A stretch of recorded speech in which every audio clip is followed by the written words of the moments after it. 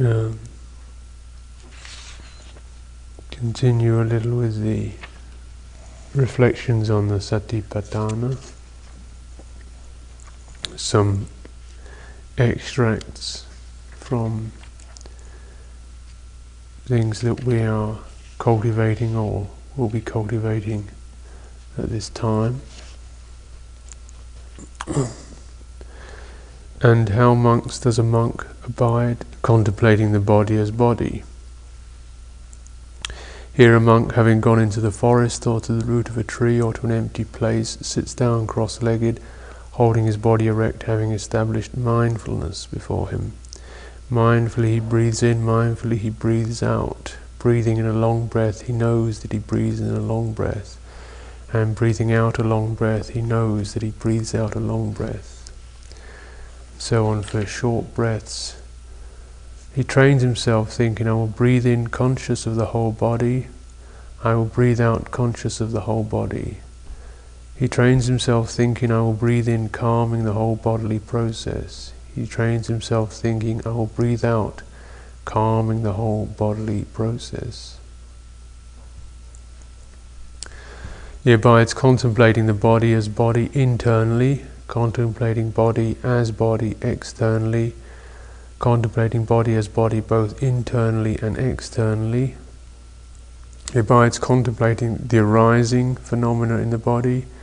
He abides contemplating vanishing phenomena in the body. He abides contemplating both arising and vanishing phenomena in the body.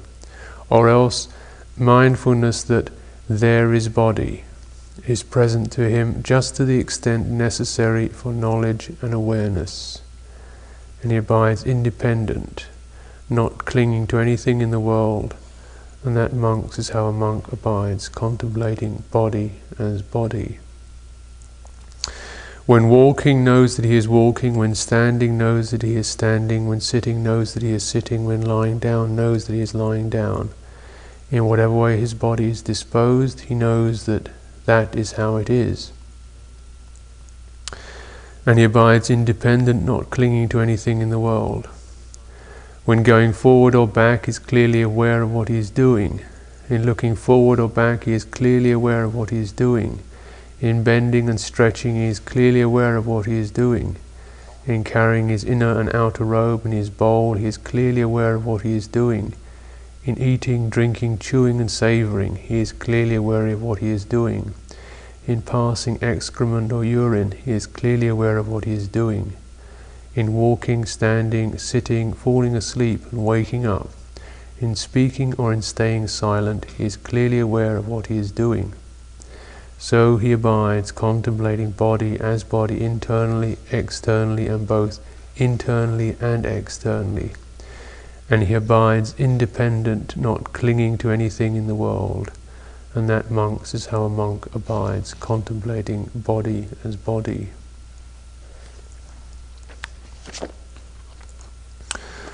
Now you see with this the things that we're looking at, and that here the Buddha is making into a very definite teaching path, are very ordinary objects. Can't get much more ordinary than the breath, walking, standing, lying down, eating, sitting, stretching, carrying things, urinating, so forth. These are all totally normal physical functions, physical postures, occupations. The objects of our practice are very simple.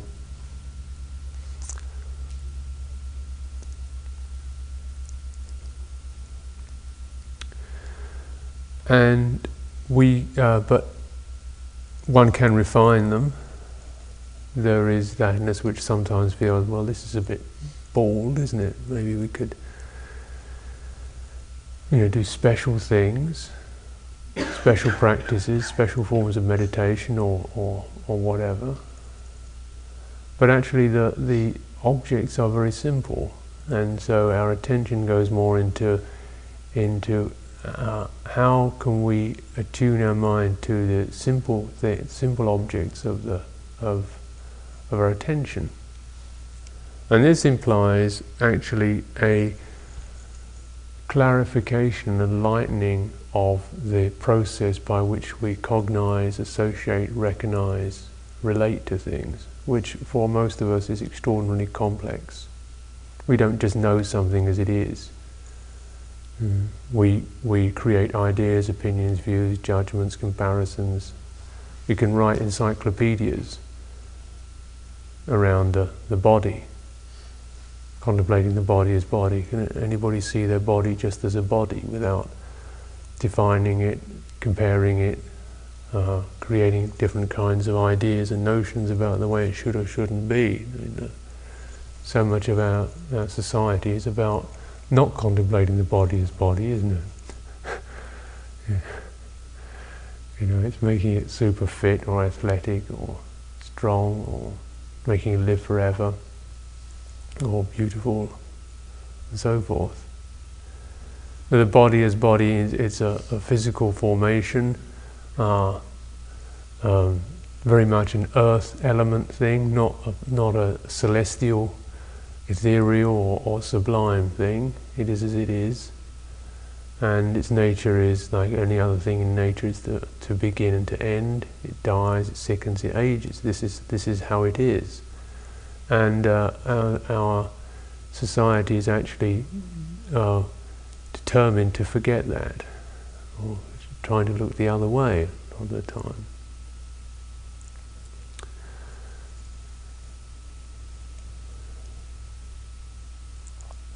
Because to know it as it is, to an untrained mind, seems bleak or cold or analytical. It doesn't seem to be anything where there's a quality of joy or happiness or uplift in that. Now, in meditation, you're actually not just the objects that you're looking at, but it's the quality of how you look is what you're really working with.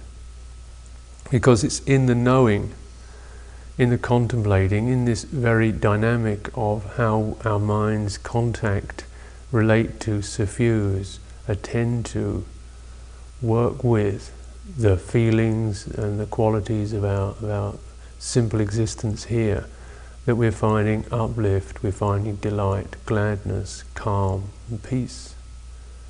It's in the knowing, it's not in the objects.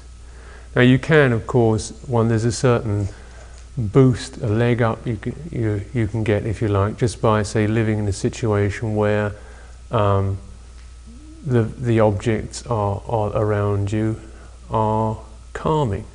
There's a kind of pleasure in that. One gets a certain lift, that the physical form is put in a position where it's calm, where it's steady. The environment here is silent. That's very pleasant. Nature is a very pleasing, calming, gladdening reflection for us. We are privileged today with some very pleasant weather. This is lovely for us, isn't it, to have a sunny day. Our minds can be affected like that. But as long as we haven't cultivated the spirit, then this is as far as it can get.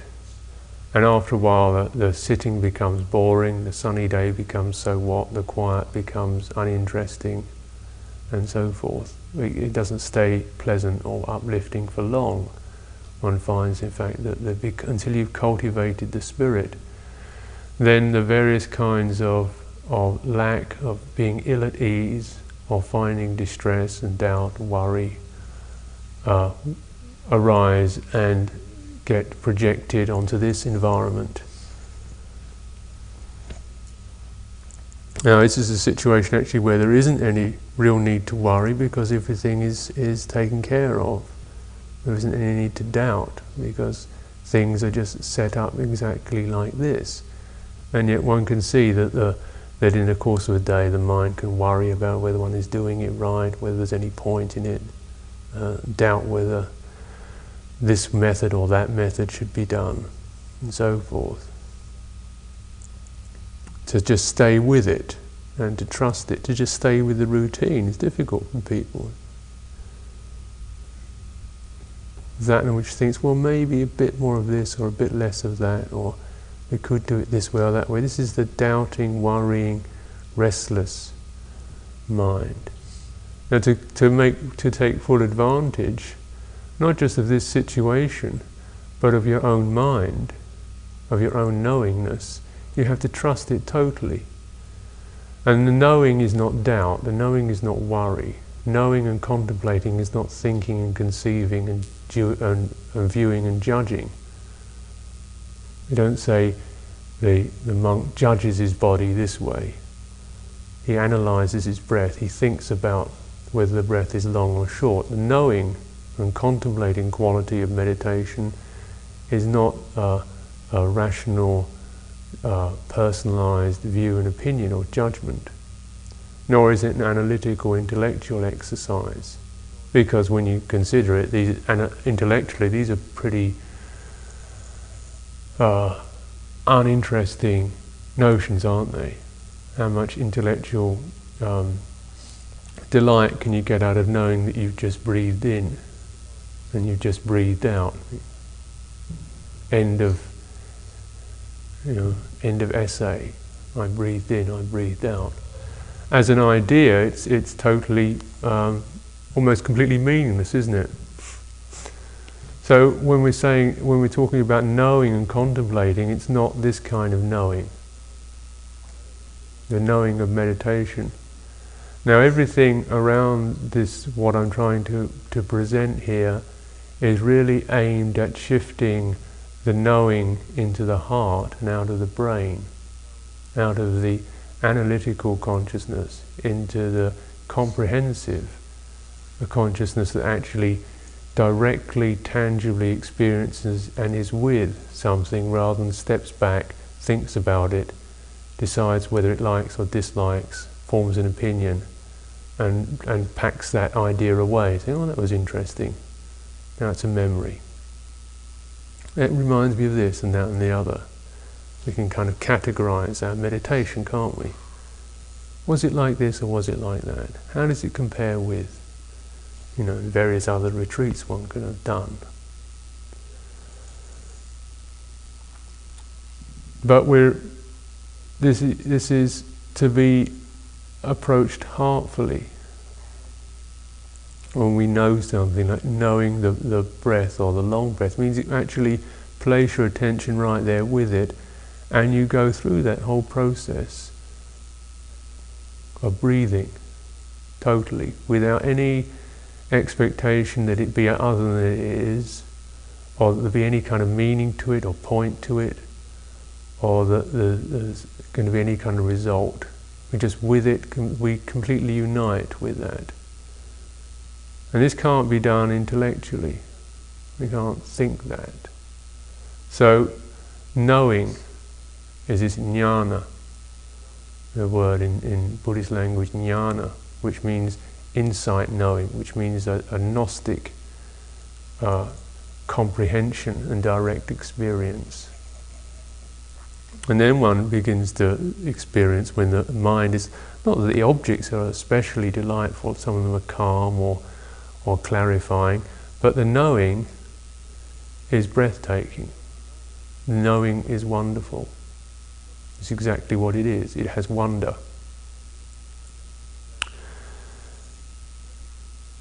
Now you can use the breath, because the breath is wonderful. It begins and ends, and that's wonderful.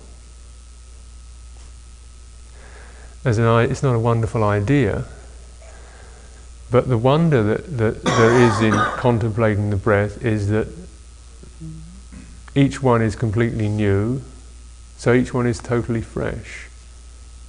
There's nothing there to be held, nothing there to be grasped at. There's nothing special about it. So our mind, in order to be with the breath, has to be in a state of complete attendance and wonder rather than conceiving it's this way or it's that way. I've seen breaths. Because how long can you do that if you're just noting them as, oh, this is a breath, so what? How long can you actually stay with it to do that? If you have titanic willpower, you could probably do it for a few days.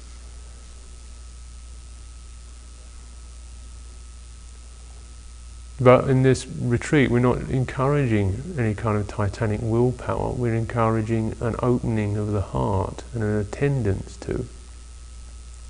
Now, when one attends to anything completely moment by moment, we are in touch with its dynamic change, with its flux, with its mystery. If you really go into a breath, what is it? Where is it? It's an energy form, isn't it? It's a constant sparkle and flicker. There's an arising, there's a kind of energizing, an uplifting, there's a cooling and a calming, a soothing. But these are, the very nature of experience is evanescent.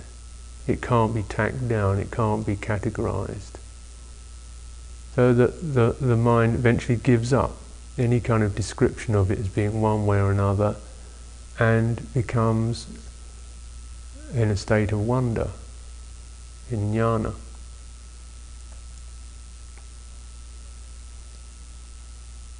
It suspends the thinking process. So we don't have to fight with our thoughts or even stop thinking so much as with enthusiasm approach the breath, physical formations from the right place. Now, myself, I've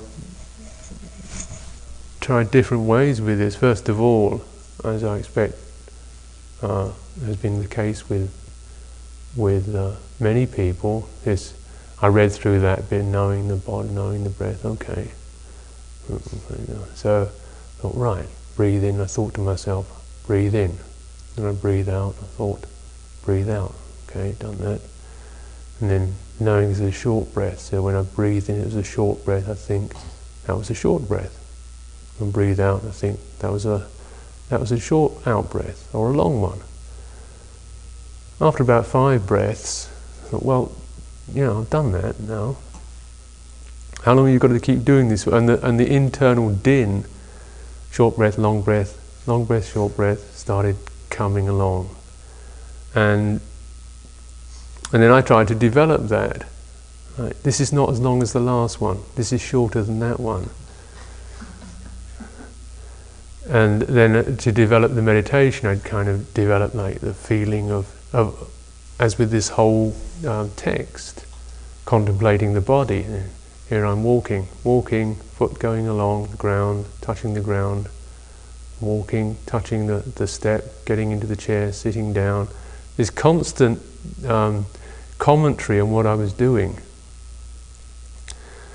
So after what I wanted to, it became like a kind of punishment to meditate. You think have to spend a whole afternoon being mindful. It was like subjecting yourself to a cross-examination. It was, the last thing you wanted to do to somebody was to say, you've got to go and be mindful. Because you knew what that really meant was you were going to sit there and think about yourself all the time. This kind of parrot on your shoulder, chirping away, thinking. So I realised actually that after a while, this wasn't quite what I wanted to do. I'm sure it wasn't really what the Buddha meant or any of the teachers meant, but just the way that my mind interpreted it, because in the West particularly, we don't really have any other way of knowing other than the intellect. And we develop this very highly, don't we? You study, you go to university, read and write. It's all abstract knowledge. It's all conceptual. And we praise ourselves upon this. So if you want to be a real knower, then you think a lot. And I'd certainly developed a lot of thinking capability. So much so that it was impossible to conceive of knowing without thinking. So when it says in the book, know, I thought. Did it with great diligence. Thought about everything. But when one begins to, say, work with this practice into the mind, then it becomes completely ridiculous to be thinking about thinking that you're thinking. So you're contemplating the body, and then later on we'll be, say, contemplating the mind and mind objects. And then if you haven't developed knowing, then it really goes crazy.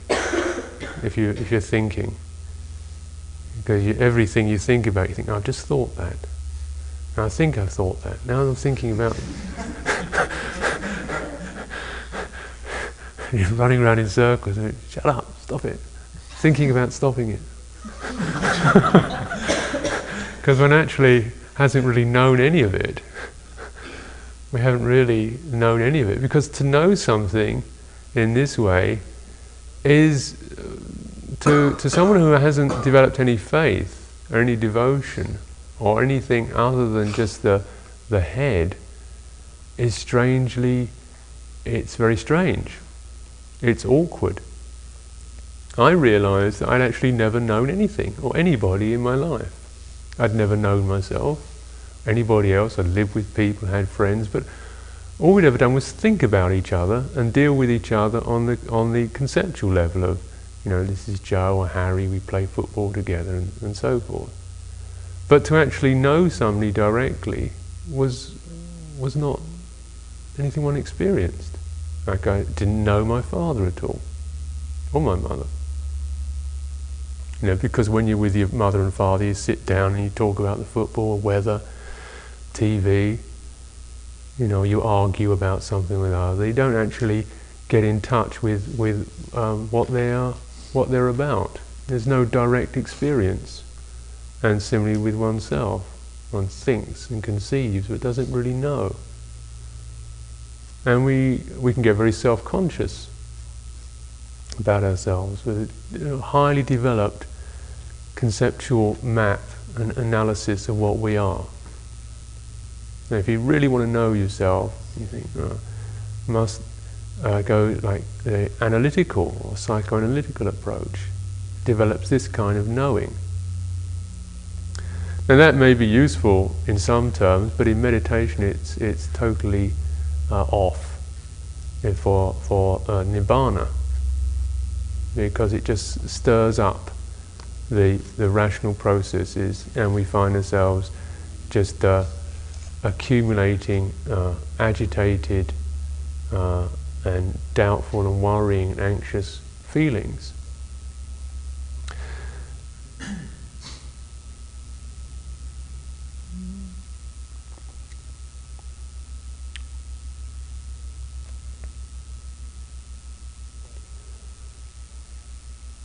So putting aside this kind of reflection for knowing, there has to be a putting aside, a surrendering of the ideas that we have.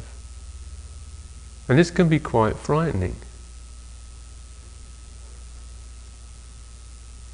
Because in order to know something in a contemplative way, we have to not know it intellectually. We have to have no way of really knowing what we're doing anymore. Knowing whether this is going to work. Knowing whether this is the right thing to do even. Knowing whether it makes sense. Knowing whether we are cultivating awareness or going psychotic. We have to get that kind of confidence, faith, trust in what we're doing, to be able to no longer have any idea of what we're doing. Whether it's day or night or whatever. So that one begins to actually, that's the challenge, isn't it? Now, why on a retreat, say, we set it up so that everything that one could conceive of as being needing to be known is established. You just do it this way, the bells ring and you come in for this. And the bells ring and you go out for that. I mean, it can be a bit humiliating for the intellectual mind. Kind of bell ring, it's like I'm a chicken or something. It's kind of time to feed, and they scatter the grain down, and ding, ding, ding, back into your nesting boxes and so forth. Zoo time.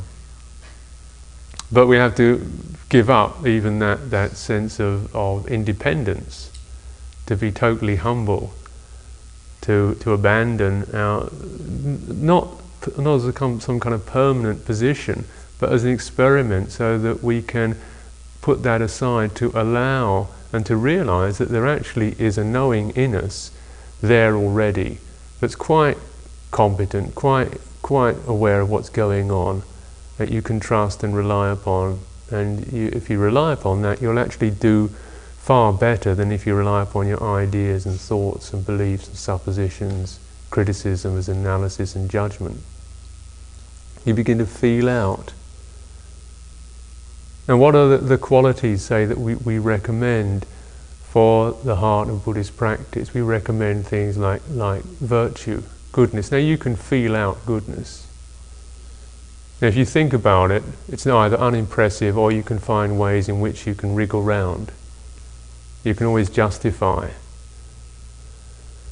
virtue out of existence. Think, well, I really, I need to do this, or after all, let's not get attached to purity. The purity, you get attached to that. You can always find some clever way in which you can wriggle round. Things, I'm just doing this in order to develop non-attachment to these ideas of purity, because I don't want to get attached to that.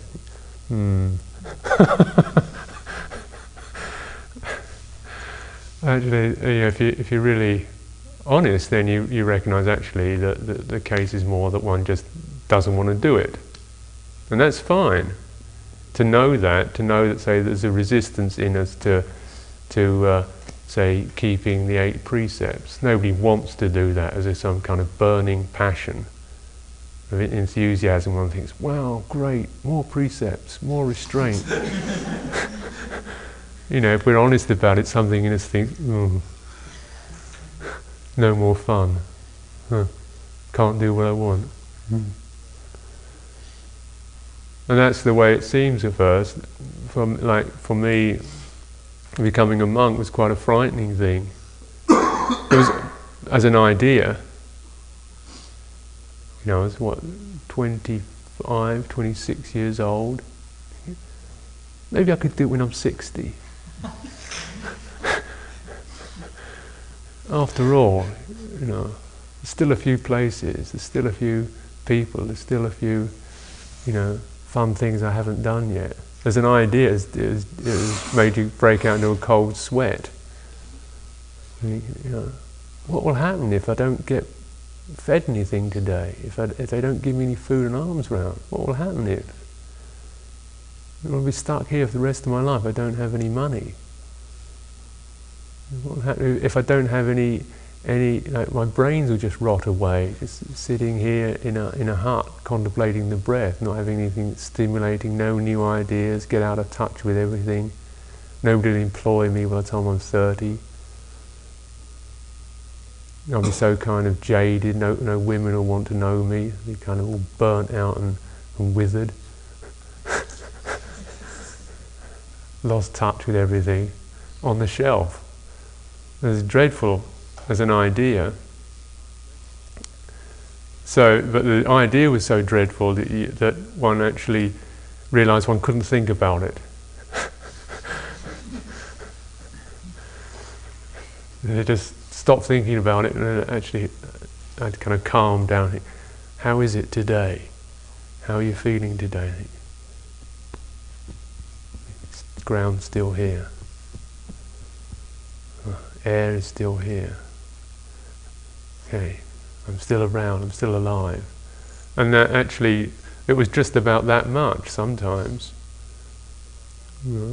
Because the stripping away was so radical that the shock of it meant that one, at first you just were feeling out, just where am I? What am I? If I'm not all these things that I've thought. If the very process by which I comprehend and get in touch with the world is suddenly being just, passing out of the door. But that's like when you're a baby. It's a tiny little, 6 months old baby. You can't grasp very much. You're pretty helpless. You wail a lot. You flop around a lot. And that's what I did in meditation. Wailed a lot and flopped around, flopped around a lot internally. The kind of clawing and flopping.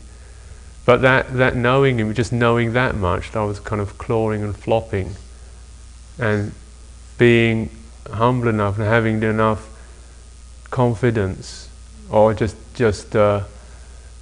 resolution to stay with that until that knowing gradually grows up over time, till it becomes strong and fine and refined and cultivated. And then one begins to actually know things from the heart. And then you really know without doubt. As long as you're thinking, whatever you think, you can unthink. You can think it one way, you can think it the other way. You can set it up and you can knock it down.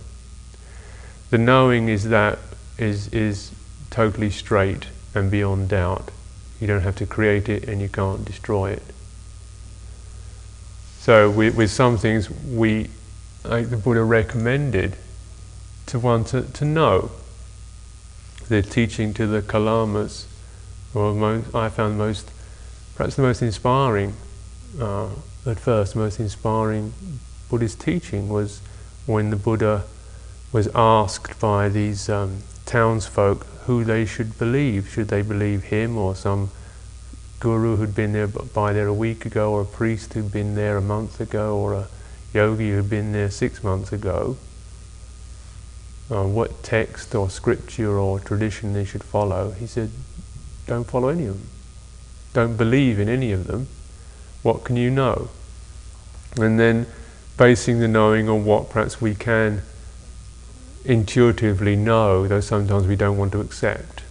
We can know that we should, say, be good and kind to each other, no matter, if other people are unpleasant, spiteful or nasty. That somehow it's better for us to be patient, forgiving and kind, isn't it? However justified we may think in being angry and indignant. Simple things like that.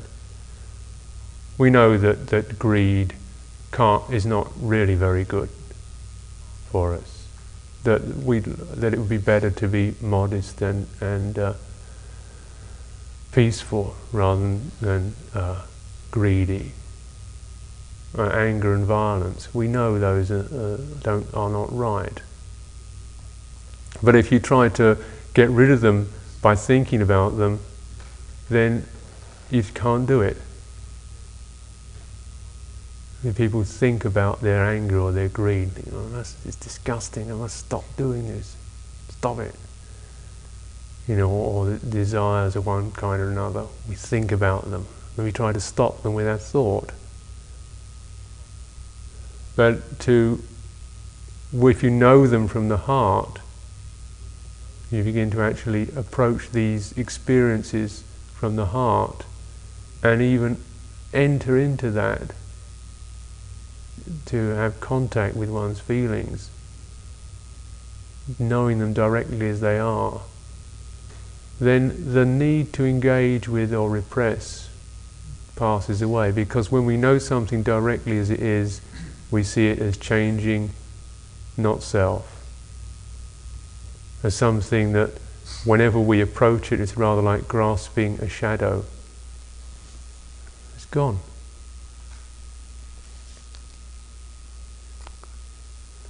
It takes courage to do that. Some of these shadows are pretty convincing. Quite real, aren't they? And our knowing seems so wavering and feeble and insecure. Now you use this is your refuge. This is what you're spending this time here to nurture, to cultivate, to attend to support to look after, so that it becomes strong for you. So you establish it around something that's not threatening, something concrete like the breath, knowing the body. Now, rather than needing to make special practices out of this, making it so that it's very tangible, something everybody can do, just being fully conscious of the body when you breathe in. Now, some people like maybe to concentrate on their nostrils or their abdomen, or most people like to doubt about which one to do. Or a bit of both, or which is better, or whatever. Strangely enough, the Buddha didn't say anything about this in this particular teaching. He just said, know the breath. Where? Which one? It's looking for the particular detail of the object, whereas what is more important now is the subject, is the knowing. So what about wherever you can get it?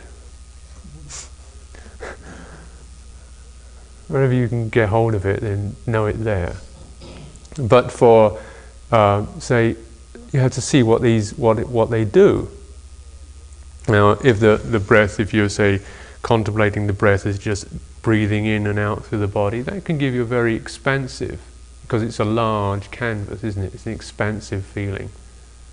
And so one can see what that's like, expanding the breath, kind of developing a large feeling around it.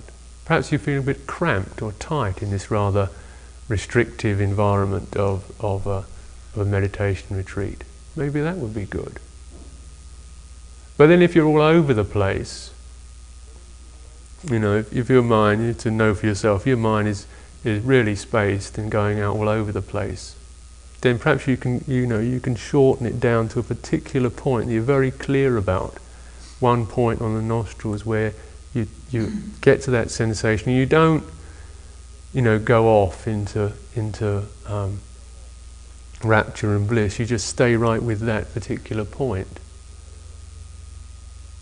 But then if you're especially like a intensive kind of person, where you're always, tensing up and you concentrate till you get a headache. And then if you concentrate with your brain so that you end up thinking all the time, then perhaps you need something that's going to be a bit more joyous and calming, has kind of more an emotional quality to it. Calming the body, like using the breath just to calm and unify. So our mind becomes our body, has this kind of tranquil rhythm to it of the breathing of the body. And the mind will take on the tone of whatever you attune it to. If you tune your mind to refined objects, it becomes refined. If you tune it with a willful attitude, it becomes cramped. It becomes what you condition into it, or the attitude you bear towards it. If you're very domineering, the mind becomes dominated and cowed and cramped and repressed. If you're generous and loving, your mind tends to take on those qualities.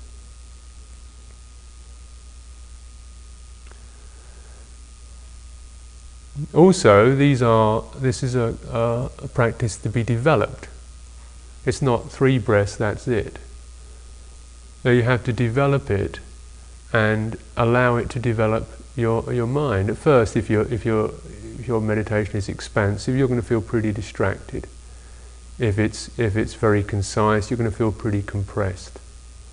But you have to develop these, pick them up, and make use of them, and really know for yourself what your intention is, because this is the primary conditioning factor of any mind state. It's not just what the body is doing, but the very mind that you put into it. If you're doing it impatiently or in order to avoid things, or in order to become something or gain something, then that is going to have a very powerful effect on what you experience. If you grant yourself the freedom of mind for this retreat to experience the most delightful, ordinary or hellish experiences without making anything of it, but you're just going to develop knowing of that, knowing as it is. This, I think, is the way I understand it the best. This is the Buddha quality, what's called the lokavidu, the knower of the worlds, the ordinary world, the heaven world, the hell realms, the knowing of all of that. And this is the really transcendent, the one which covers them all. So as I've suggested before, when we meditate, we take refuge in Buddha. We remember that every day we come here, we have Buddha images, we chant to the Buddha, to make this a clear expression of our intention. And then we practice as Buddhas, as knowing rather than as thinkers of the world, as knowers of the world. This world that we live in, this little world here, has many aspects to it, doesn't it? But all of them you can cultivate the knowing around. Walking meditation. Now, what I've observed in my own practice and certainly with other people is that walking meditation often people feel a bit confused about, because it's not so, you can't really get willpower going in walking. You can do it more with sitting, when you can actually kind of hold something, stay with something. But walking you have to be completely open with. But when you're open, you tend to space out and go all over the place. So with walking meditation, you have to find this balance between it, and it's a very skillful and excellent means to cultivate that way, which is open without following. It's just noticing. So when we're walking along, sure, we can notice the thoughts going through the mind. We can notice whether it's warm or cold. We can notice whether we're interested or not interested, whether there's a bird chirping in the trees or not. We can notice all this. We can notice a lot, but don't think about it. Just knowing that, and then knowing the movements of the body, just keep coming back to the feet, placing the feet on the ground, getting to the end of the path, the standing still, the weight in the body, and so forth. So this is very good for mindfulness actually, because it's not holding anything. It's developing, cultivating a kind of inner direction in which the very theme of our meditation is not the point. It's it's a theme that we use to be open with to the way things are. We can observe all this flux and flow, passes through, changes, and we just have to cultivate the kind of clarity, self-discipline that just stays with that rather than follows. Going around the center here, these ordinary things, standing up, leaving the shrine room, going to the kitchen, looking after your room, doing the chores. Cultivate the knowing. We don't just make these into either bits in between the meditation. Now I'm meditating, now I'm going to go and do the chores. This is worldly. This is really limited way of practice. You're never going to practice correctly as long as that attitude remains unquestioned. There's never enough time to meditate in the world if that's your attitude. It's always a matter of being interrupted when you're just about to get there. If only I could have sat for a little longer. Take your meditation with you. The world is not going to change to fit your desires. Here, most about everything that could be done is done. So that you have to use every moment of the day as an opportunity to really know when you're cleaning the table that you're with that. And you do that with the same kind of aspiration and sincerity as you breathe, as you walk, and with the same kind of openness. If something else needs to be done, you do it. Look after one's room and one's living space. These are all very fundamental ways of cultivating the knowing, because in this, what you are cultivating is not the objects anymore, but the heart.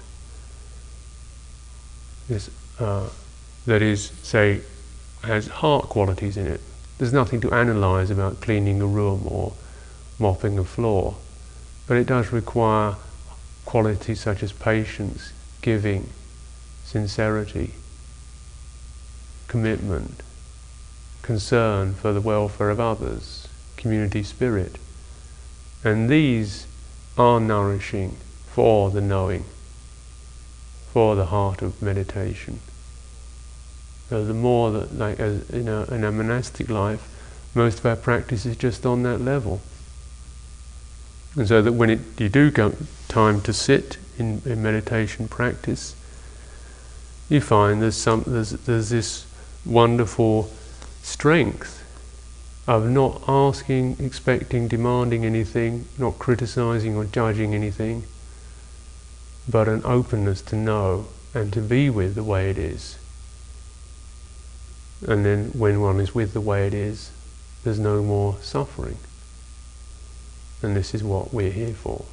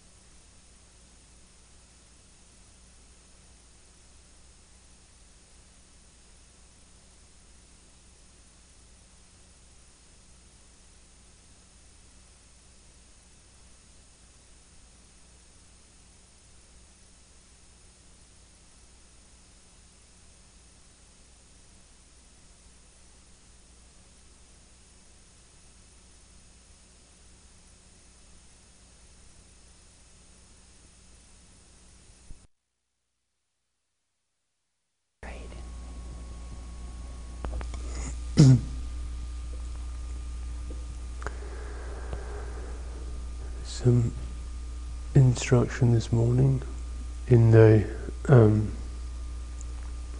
practice of mind cultivation, bhavana, as the Buddha used this expression. So even this is a much more helpful way of considering. We're doing cultivating, which means you plant a seed, you wait,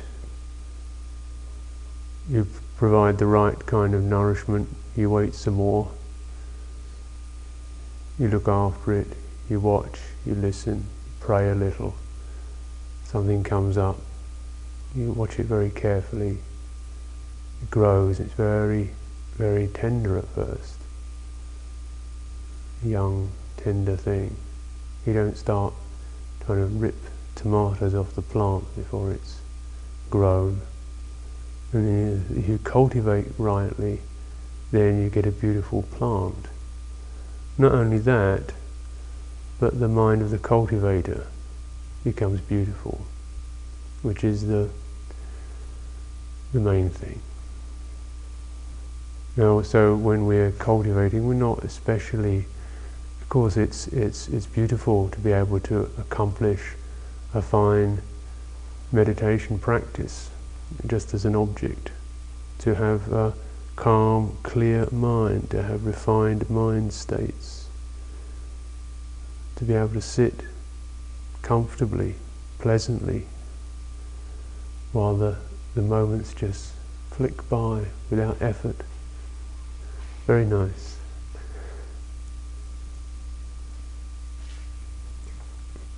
But there is the other, isn't there? When most of us, that wouldn't be a problem for most of us. Most of us, the problem is wanting that and not having it. I think most of my problem with the higher states of consciousness is not having them.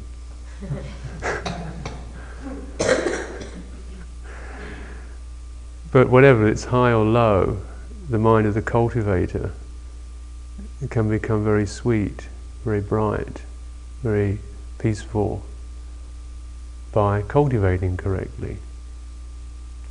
And the joy of this and the freedom of this is that no matter what seed no matter where we're cultivating, you know, whether it's in a refined setting such as this one, which is in this world a pretty uniquely refined kind of location.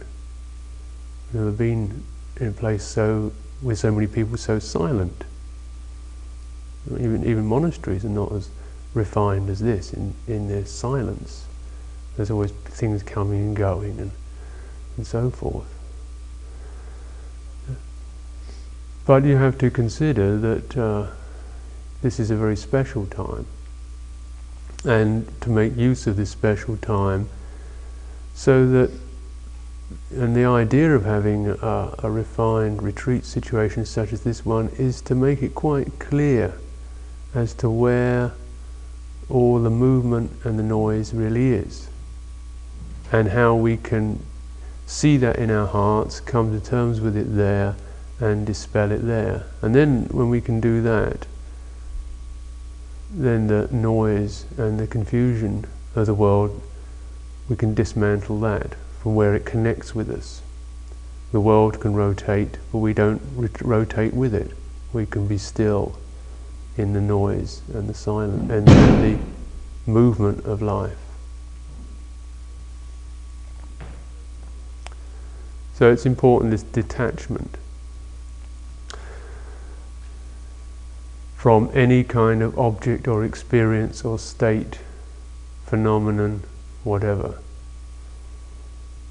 Now consider that we have to work from attachment. If we're honest and we need to cultivate and we think we need to practice, then most of us got a feeling that there's things we are stuck into, that we get compelled into, that we get carried away by, that we really wish we didn't.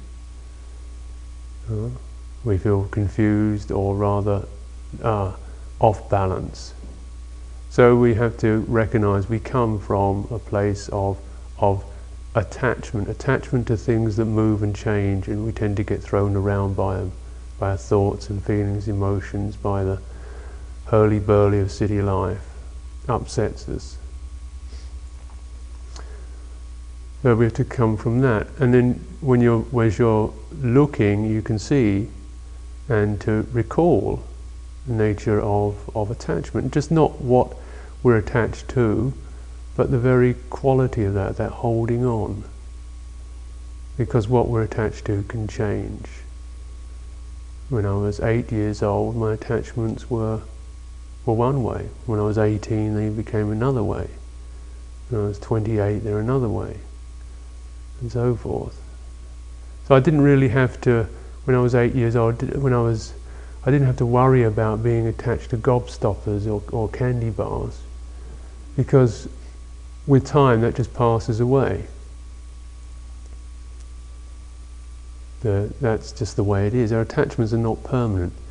In meditation, notice you're actually consciously attaching to something, aren't you? You fix your mind upon, you try to attach, you try to hold to a form, to the conventional form of this retreat. You're asked to attach to it. Not emotionally attached to it, but consciously attached to it. Not attached to it out of careless heedlessness, but consciously to establish yourself that this is the way it is, and there's the morning chanting, and then the breakfast, and then the sittings, and so forth. And yet that's for most of us, that's not something we can do easily. We have to make an effort to do it. And then to attach to a meditation theme, the breath, the movements of the body, of course, is very slippery. We begin to see that attachment is not a permanent quality. It's a changing thing, dependent upon, say, what is new or interesting or exciting, stimulating, and so forth.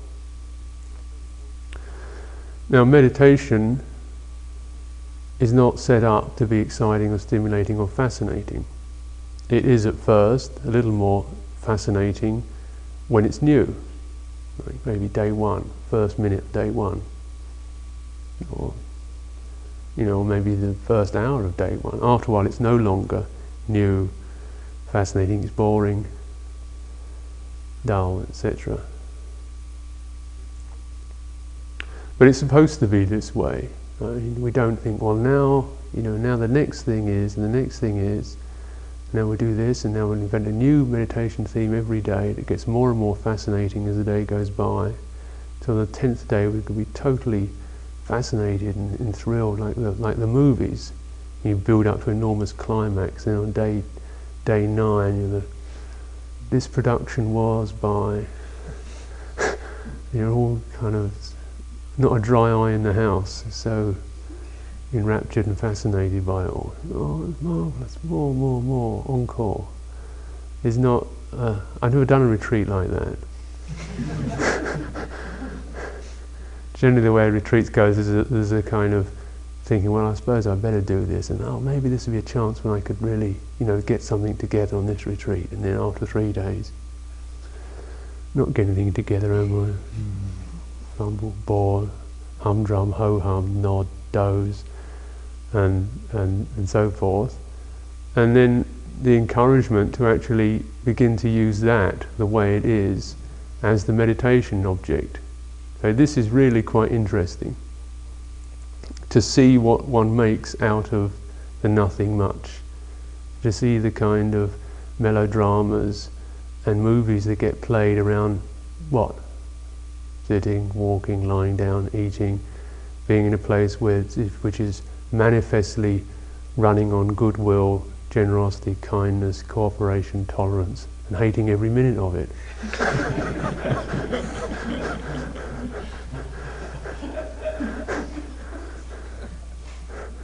Because it's not fascinating me anymore. I don't like to be when I'm not fascinated.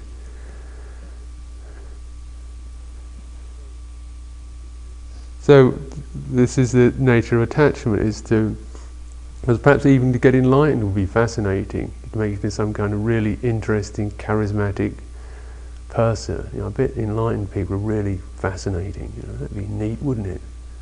I could be the first enlightened person on my block. It's kind of special, wouldn't it?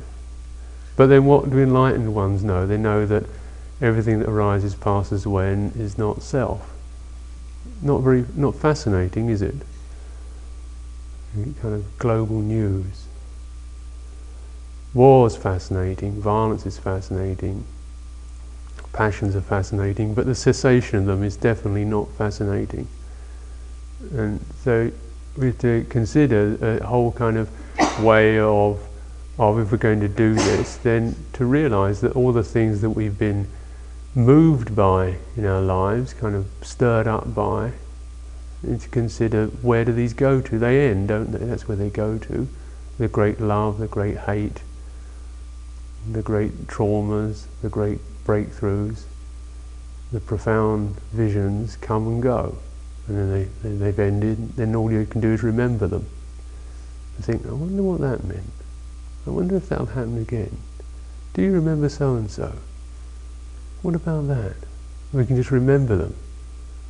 So I've noticed that people's habits are to go places in order to have memories. You can go, I've seen this myself in travelling around, people with cameras and tape recorders and so forth. Going to a place, you don't actually go there to be with it, you go there to record it so that when you leave it you can remember it.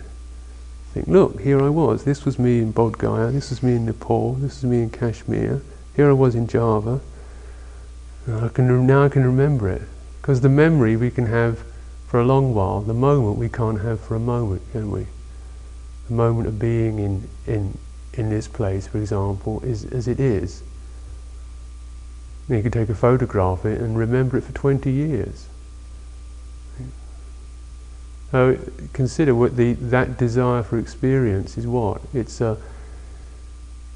buying into an illusion, buying into a habit of looking back, looking forward, comparing, contrasting, saying, it was like this, it was like that. An experience that I can remember. If I have enough of these memorable experiences, then I can think my life has been worthwhile. I'm lying there on my deathbed, I could bring out my photo album and say, this is me in India, Kashmir, this is me in Java, this is me in Barre, Croak. It was worthwhile. I existed. And even then you die, and anyway. So then all the fascinating, remarkable experiences, wonderful thoughts, profound discoveries are all gone. That's where they go, isn't it? Though we're not looking for that anymore.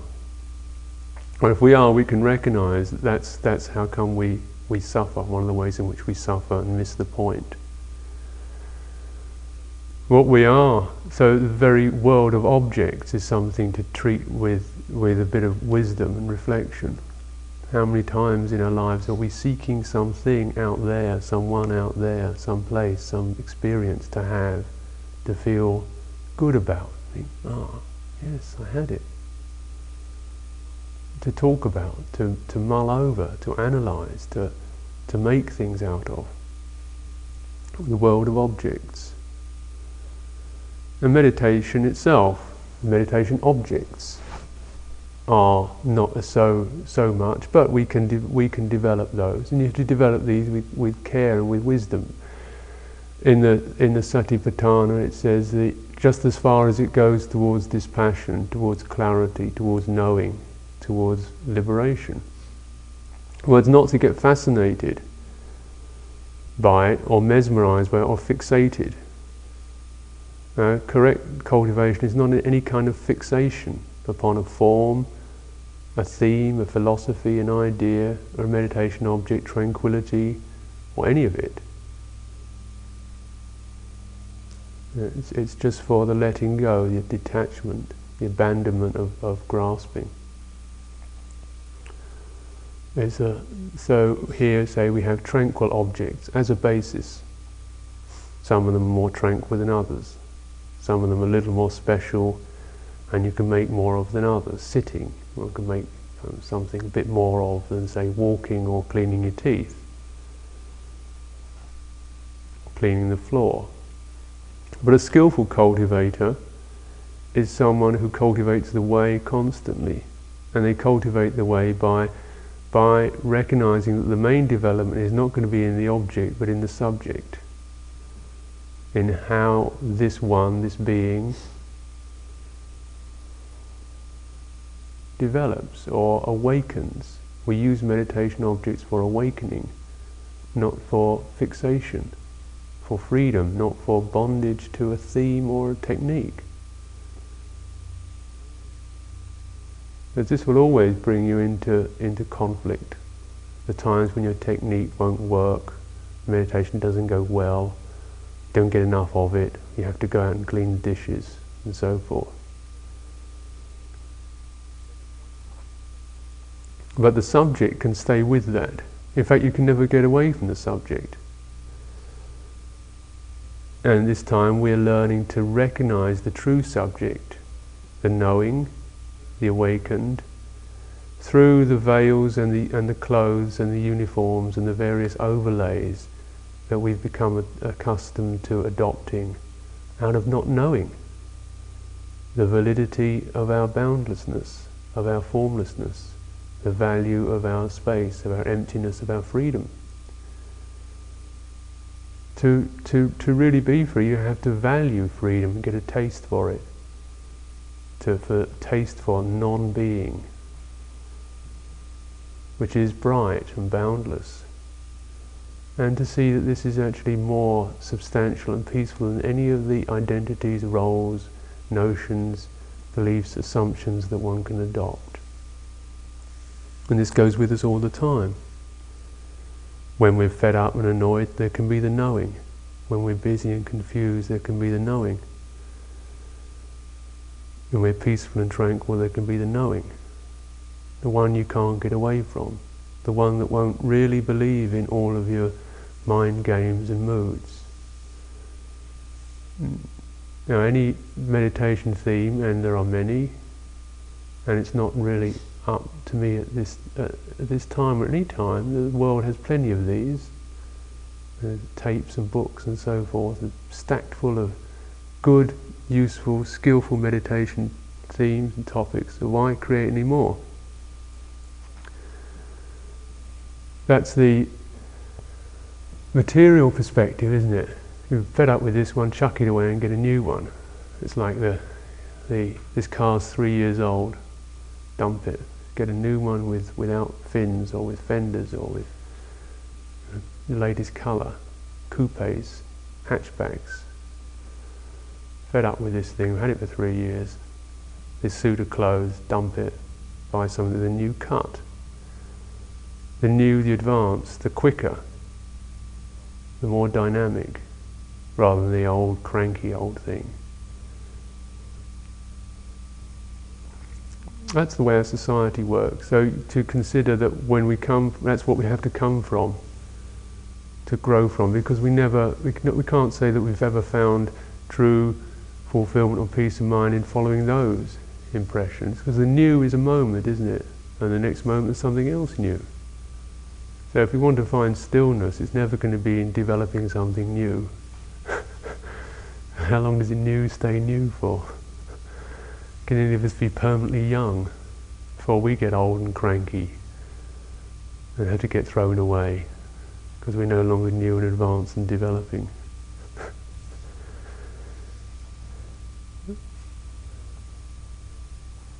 So I found myself that just to work with that, to actually incline towards what is old. Like that I find more calming, particularly when I was more young and impatient than I am now.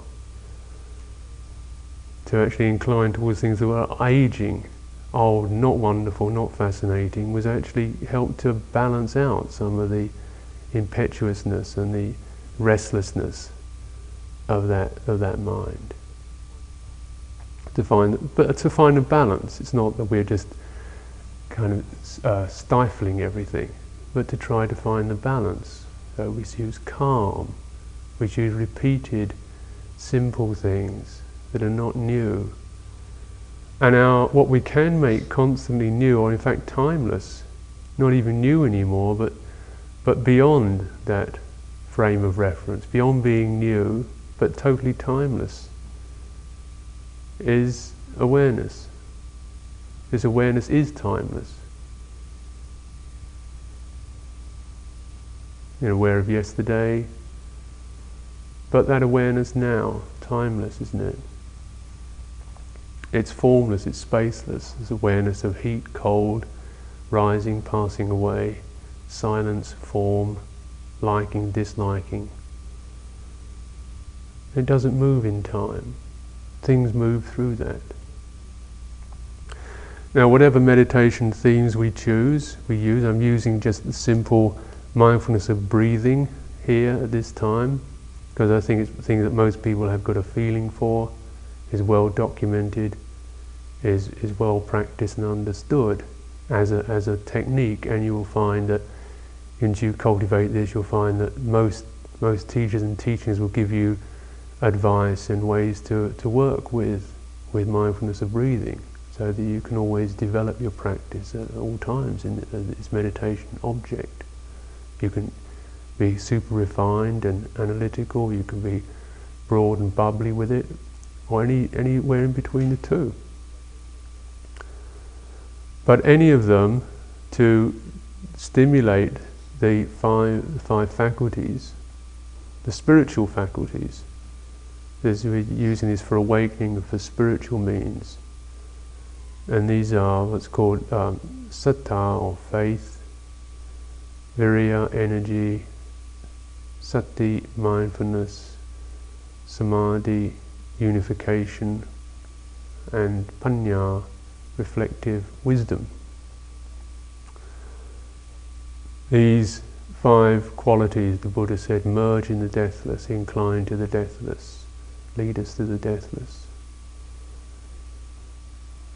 Now, anything we do, when we're cultivating, we do with these in mind, trying to bear these in mind, approaching the objects of our life with these in mind, and beginning to instill these as attitudes, as ways of being, as inclinations, until they become firm, and then they become supportive strengths, or bala, powers, that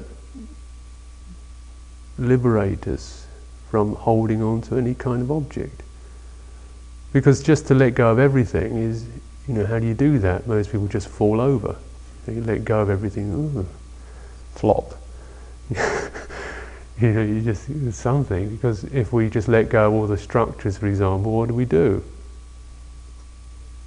If it's just about letting go of every kind of structure, then we just find ourselves confused and hanging on to confusion, or hanging on to any old impulse that arises in the mind.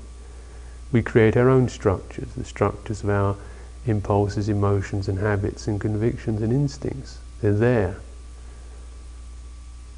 So we use a structure, but we're using it reflectively. How does this help to catalyze something I can bring saddha, faith, open-mindedness, willingness. A willingness that comes because we have a sense of trust in the environment, in the situation, confidence in ourselves. As we we're always suggesting, is taking refuge in Buddha. This aspect, when you really take refuge in that, beyond doubt, that this is where you're inclining towards. This is what the aspect that you can recognize that you are placing above all others, the awakeness, the knowing of the mind. Then you develop confidence that takes you through the pits and the valleys and the mountains and the plateaus, with the knowing them all, knowing the world as it is. Saddha. So that there comes a willingness Now, when we take a retreat, we have to do this constantly with a willingness to do it, a going forth, a rising up to, rather than, oh, at 8 o'clock do this, 10 o'clock do this, just regimented into this. Why can't we do it this time? Well, it'd be better if we sat later and got up at later, ate in the evening, did some yoga, better like that, regimented in this boring old form. Now, admittedly, the form is boring, or it can be very boring, but we're not making that the central issue anymore. How to be willing towards something that's not fascinating, but it's not totally repulsive, or cruel, or malevolent. It's okay. And then, without becoming petty about it, we can say, well, we'll do that for 10 days, 9 days, whatever. And that kind of attitude is really supportive of one's practice. Then you cultivate energy that's not based upon teeth-gritting willpower to get something out of it, or to put up with it and endure it, or to prove anything, but an energy that comes from the inquiry. The most powerful source of energy in meditation is the spirit of inquiry. It's how does this work? How is it that we're doing this same thing every day, and yet from moment to moment it's different. Sometimes it's fine, sometimes it's wonderful, sometimes it's ghastly. How does that work? What's happening here? The room's the same, isn't it? The chanting's the same. The teaching isn't anything really radically new. The same old me, isn't it? This change, the mystery, why things are this way, where we can cultivate a sense of real effort and through inquiry, through wanting to know what we're about. So when you use something like a meditation upon the breath, then these two, willingness to do it, no matter how uninspiring it can be, we think that's not important. You can't ask things to always be delightful and inspiring and fascinating and new. That's not fair. Always inspire and delight me, otherwise I'm not going to listen. Is the child's way, isn't it? To awakening with growing up, so it's up to me now, this one here, to put my heart into. I'm not going to ask anybody else to delight or attract me. This kind of giving quality. And we can give ourselves to the breath, to really look into what's happening there. And using the breath meditation as a sign, as a flag, through which you become intensely interested in the movements away, the holdings on, the ripples, the way the mind works around that, the mind states, the dullness or the restlessness. And then how you can begin to balance use your breath to find a balancing point, to contemplate these. Energy, interest in that. And then when we recognize that things change, then we can also, say, bring energy into our mind through the meditation, through zest, through a brightness of attitude, even extending the breath, sitting with the eyes open, walking up and down and so forth. These means,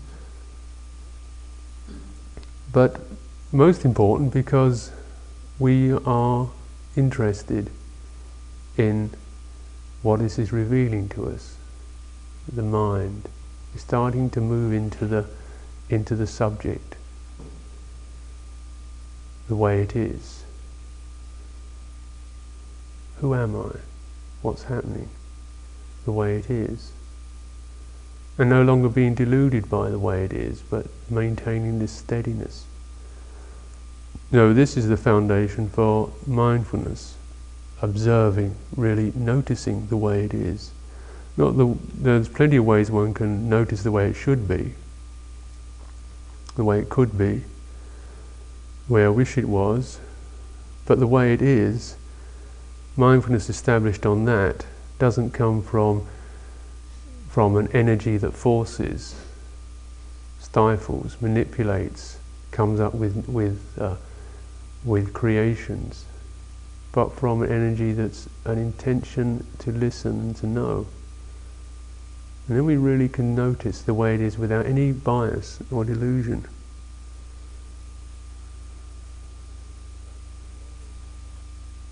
In fact, a lot of effort and mindfulness is just about letting go. This direction of practice, as I said, that in a retreat like this, one of the suggestions within it is one of renunciation, of abandoning, of putting aside. So we begin to put aside our criticism, our judgments, the negativity, our impatience, the hindrances, mindfully. Then mindfulness is a light quality, it's an enlightenment, it's a noticing and then a moving away from, or not out of aversion, but because this is just not necessary or skillful. So we put that aside, we refrain from that. This kind of effort, we could say it's rather like when you wait for something, which can be unpleasant, can't it? Now we can wait, you have to wait for your visa or wait for a bus or whatever, and then if you're waiting, then you can feel that in you saying, oh come on, hurry up, how long do I have to stand around here for? And then if you've got any wisdom at all, you put that aside, you let go of it, don't you? It's quite a normal thing to do. We put that aside. If you've got a child that's screaming and hollering, then inside something you would like to slug him in the head. Shut up. But then we don't do that.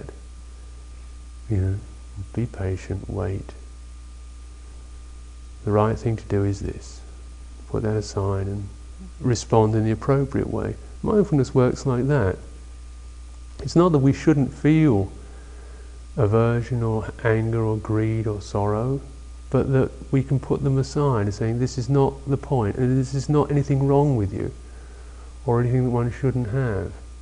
This is just a practice. These things are for practice, for putting aside, which is just the action you do when you release your hand. It's not a throwing away or a pushing away, but a letting go. Mindfulness is this, noticing, observing, and then the letting go. From this there arises a unification, samadhi, through abandonment of all the alternatives of the way things should be.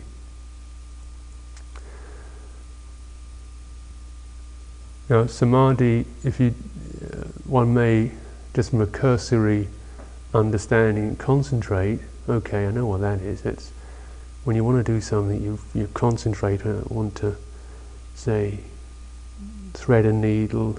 Really concentrate. Effort, concentration. That sounds about right. Make an effort, concentrate, and then do it. But the drawback with that is isn't any mindfulness there. You have effort, concentration, but the sequence, effort, mindfulness, samadhi, is the telltale sign. That isn't what's called samma samadhi. That's worldly concentration. It's not unification of the heart and mind, which is the essence of true samadhi.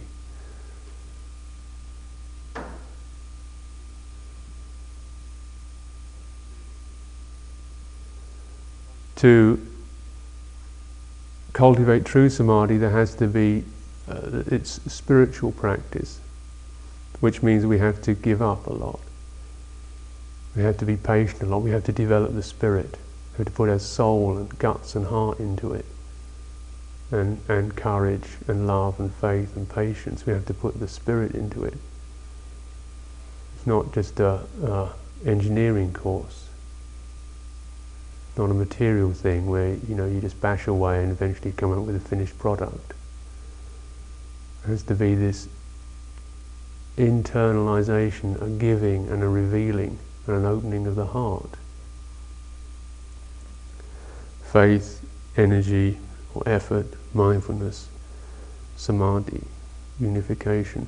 When we abandon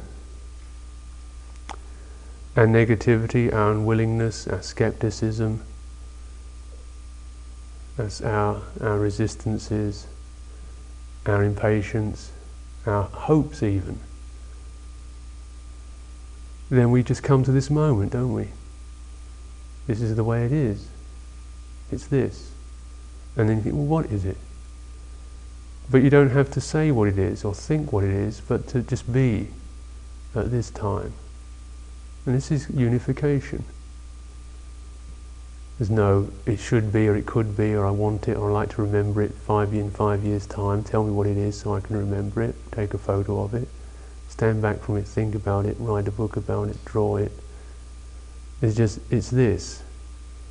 And if when our lives are lived in this way, it's always just this. There isn't anything to remember because it's always the same. It's always just this. Whether it's in Nepal or India or Java or Bari or the kitchen, it's just this. The subject is totally unified, and rather than remembering, alienating, always chopping our life up into fragments of the past and the future and 5 years ago and Tom and Harry and Joe and this and that and the other, it's just this. And from samadhi, wisdom arises, the path.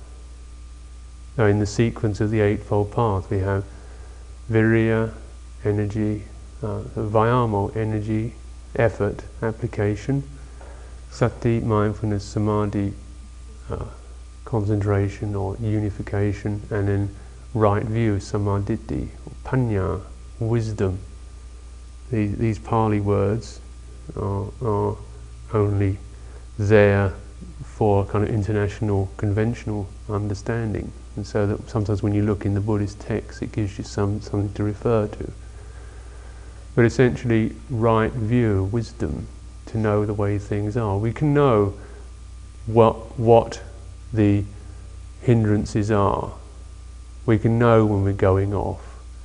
We can recognize that, and we can know the path to the deathless, the path to freedom. We have to have a conventional path because we live within conventional situations. We live within, the body is a conventional form, isn't it? It's got limitations, customs, its own rituals. You try to tell the stomach to think, it doesn't know how to do it. It's got its own particular rules. It digests. Say to the stomach, you're equal, you're the same as everybody else. You behave like the liver or the lungs. And no, it has to obey its rules, live within its conventions. And it's fine doing that. They have to live within, say, the conventions of this society. You know, what the rules are, what the laws are, what the limitations are. And then the retreat with this. In the meditation, the rules of the meditation.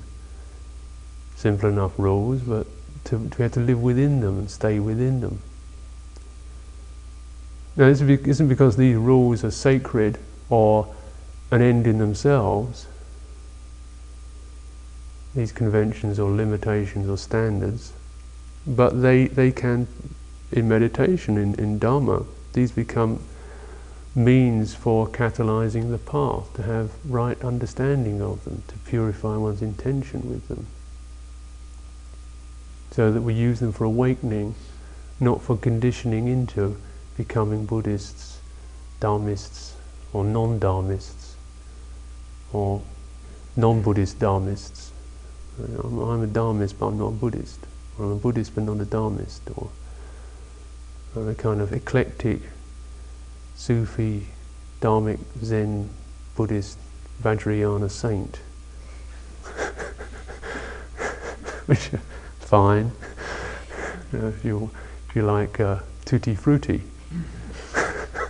then you can kind of have these lovely blends.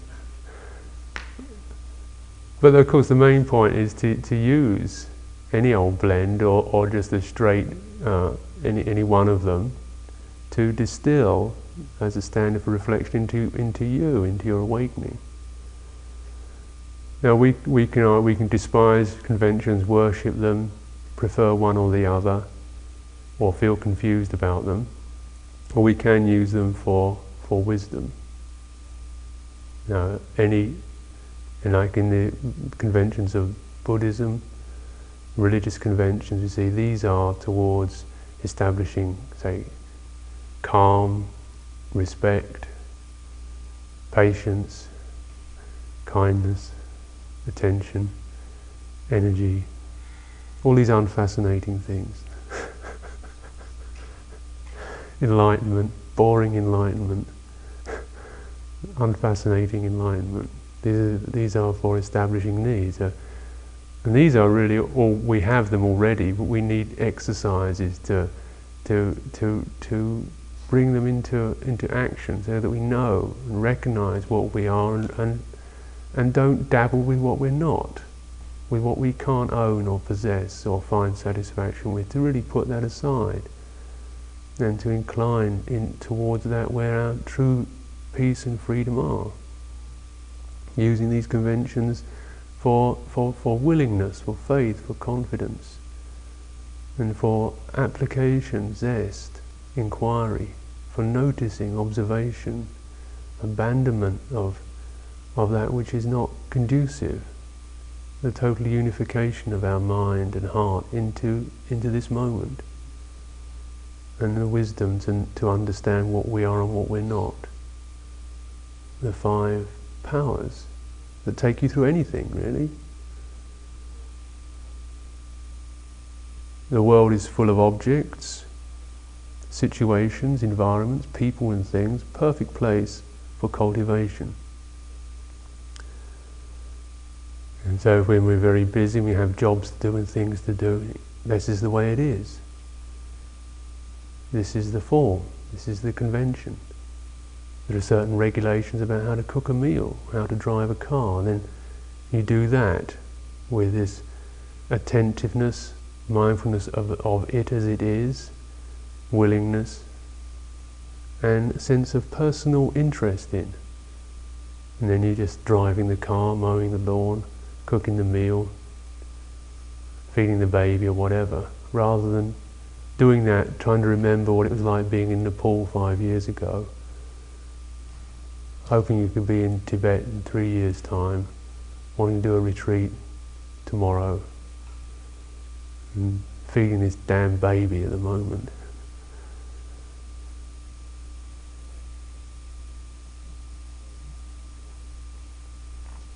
Why this path is one for human beings in the human predicaments that we find ourselves in.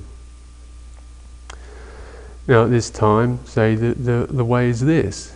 We may suddenly think, oh, it'd be marvellous to mow the lawn, drive the car, feed the baby.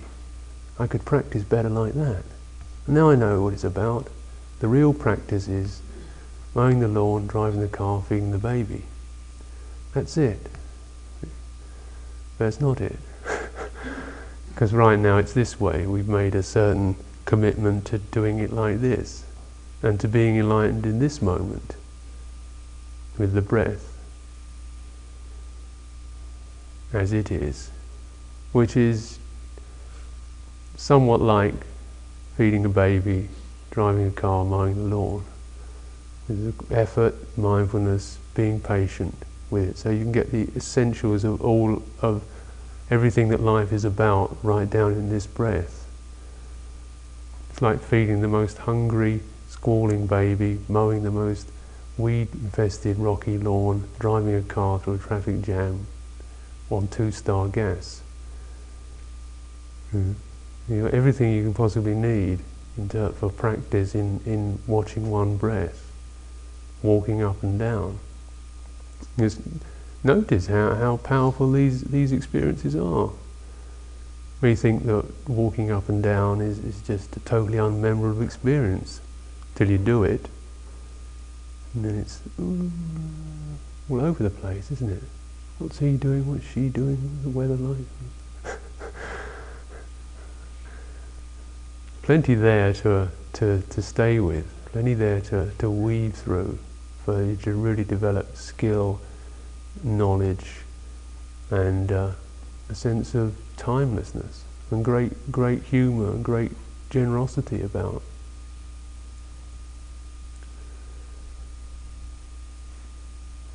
So you can continue this practice today is really looking at it, looking into yourself, looking into this one here, and then whenever there's restrictions or feeling bound or limited, what is it that's like that?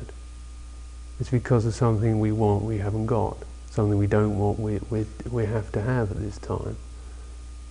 Now that's always the point in Dharma practice of letting go. Things are this way. And then when there's that spiritual side, the rest of this just fits right into place. You have the tools right there. Okay, this is the way it is. How do we get on with it? In our practice, it's certainly not even, but we know the path, we know the direction, and we can cultivate.